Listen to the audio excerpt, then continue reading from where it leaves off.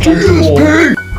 Good morning, ladies and gentlemen. This is TSP, and my name is Tarif Naqvi. I am the director at World Speech Academy and also an executive search consultant at Pepler Lee Group. Now, today we're going to go right back to the beginning. In the beginning, there was nothing, and then bang, everything came about. Well, this is the beginning of how I started my public speaking career, how I started acting, and all the really good things about myself. Okay, alright, that sounded a bit cocky, but hey, there's nothing wrong with being a bit cocky. So where did I start off? Well, let's go back to 1995. I was born and raised in the good old of Crawley town in West Sussex, and you know, as I was growing up, going to school and stuff, there was this thing inside of me that I wanted to really showcase to people. As a child, I used to pretend to be different people and act. Well, let's start back from 1995. My first passion was films. Any sort of film. Mainly it was Bollywood films or whatever that, you know, it could be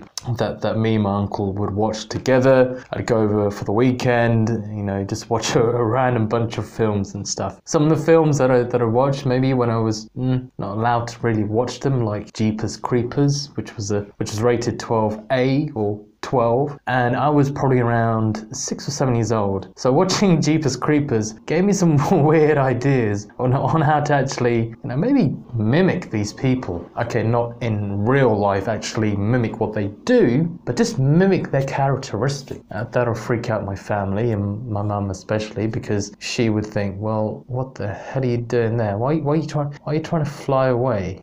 What are you talking about? And I would do these crazy sort of things where I would go into the back garden, and if you watch that show, the Looney Tunes, which everyone I'm sure has watched, there was two certain characters. You've got Daffy Duck and Bugs Bunny. Now, I used to pretend to be Daffy Duck and be in the garden and pretend that I was a stockbroker, and I would be in the back garden pretending to hold one of those old phones which you would have the handle on one side and the stick looking thing with a dial on top or on the other side, and I would pretend and I would say, oh yeah, we're gonna sell some stock, yeah, no, buy it, sell it, no, don't do it now.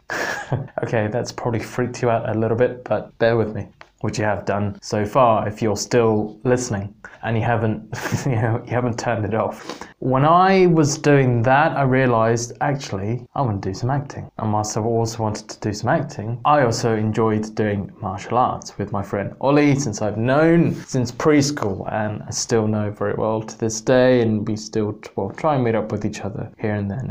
And you know, when you try and meet up with a friend that you know for a long time, when you meet up again, there's no need to go through so much detail. It's like you haven't seen each other for a week. But martial arts wasn't really my thing, and I realized when I started doing drama studies at school that actually acting was taking more of a precedent over what I wanted to do. So when I started acting and going through and doing these different plays and playing these different characters and whatnot, really getting into these really interesting stories, I realized that I could do some speeches to people, maybe as these characters, or maybe I could write a speech, for myself that I would deliver as me. I would pick a topic, whatever it may be, and just showcase that to people. Now I realized that was at the time, well, I actually didn't realize, I actually thought it was quite easy to just stand up and deliver a speech to people, right? I'd been so used to acting and pretending to be other characters that I thought, yeah, this is fine, I can just take the acting side and do my own speech. But there was nothing pre-written that I could use. I had to come up with ideas for myself on the spot. And so,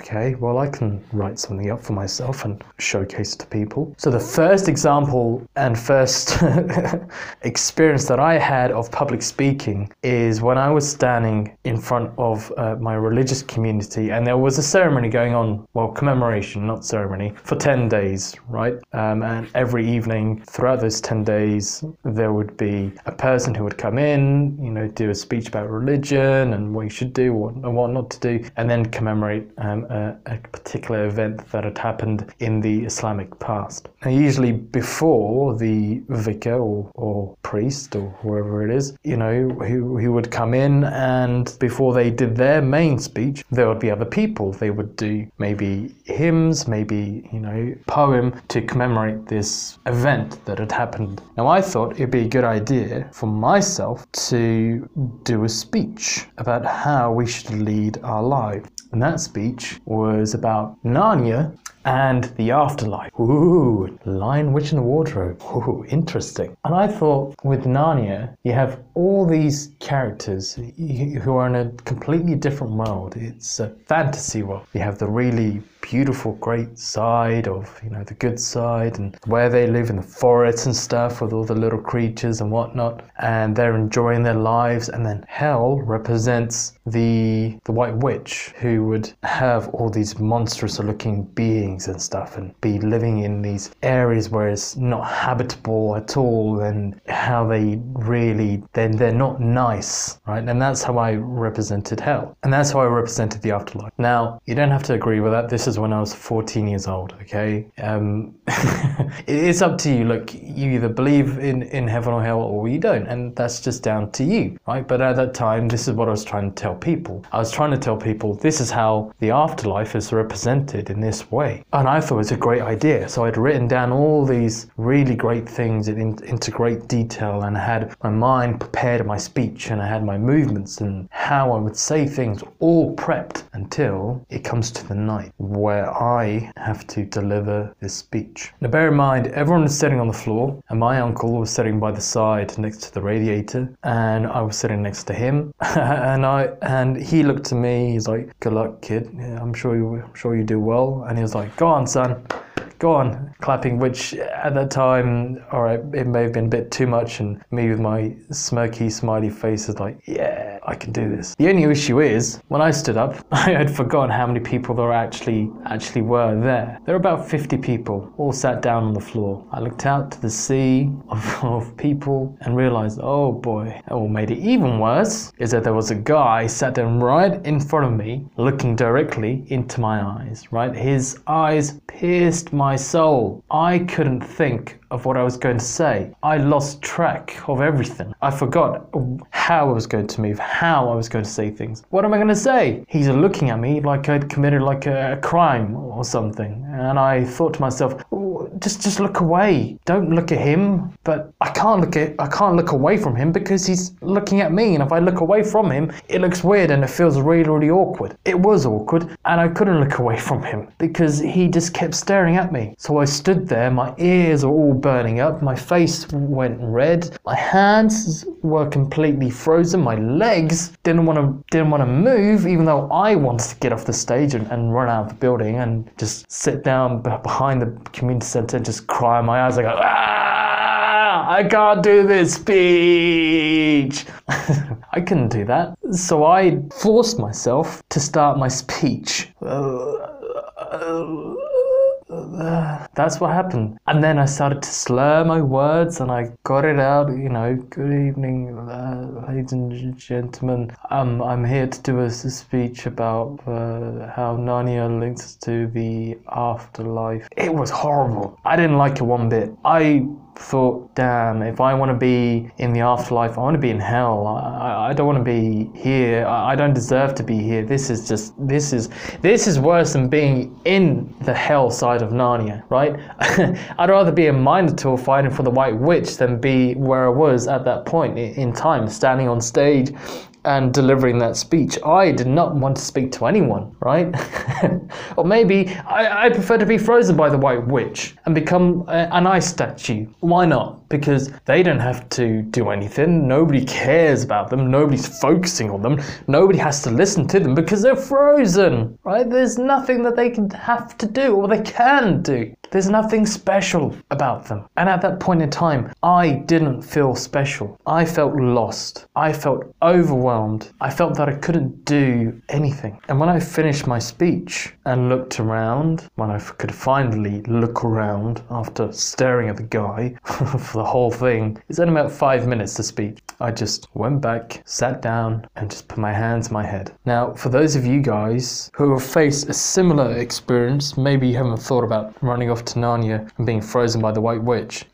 But those of you who've been through that similar experience, yeah, it's tough. It's horrible. It's really hard to get over. Especially say, you've done your first speech in your entire life, right? Not acting, but actually doing a speech that you've written and that you are delivering to a group of people. It's horrible. You feel like you want to give up and not do any more public speeches again. Well, this is the thing. I realized at that point in time, and my uncle said to me, look, it was okay, all right? But then in my head, I said, well, no, it wasn't okay. That was horrible. So I decided that I would do more speeches. And the more speeches I do, the better I will become at doing these things. And if I don't and just sit here and wallow and cry like a little sissy about me not being able to do a speech on my first go, I'm not going to move ahead. It's cliche, but the more you fail, the more you learn. If you fail, you learn from that failure and you improve yourself. You change things. Keyword, change, right? You have to change your mindset. You have to think, what are you doing? What didn't work? You have to believe in yourself. You have to keep things and make them repetitive. When I talk about learning things from your mistakes, right? Practice whatever it was. And then as time went on and the more experience that I'd gained, especially through acting as well, and overcoming that fear of standing in front of people and realizing, look, this is me, this is who I am, this is a speech I'm going to deliver to you guys. This is how I'm going to do it.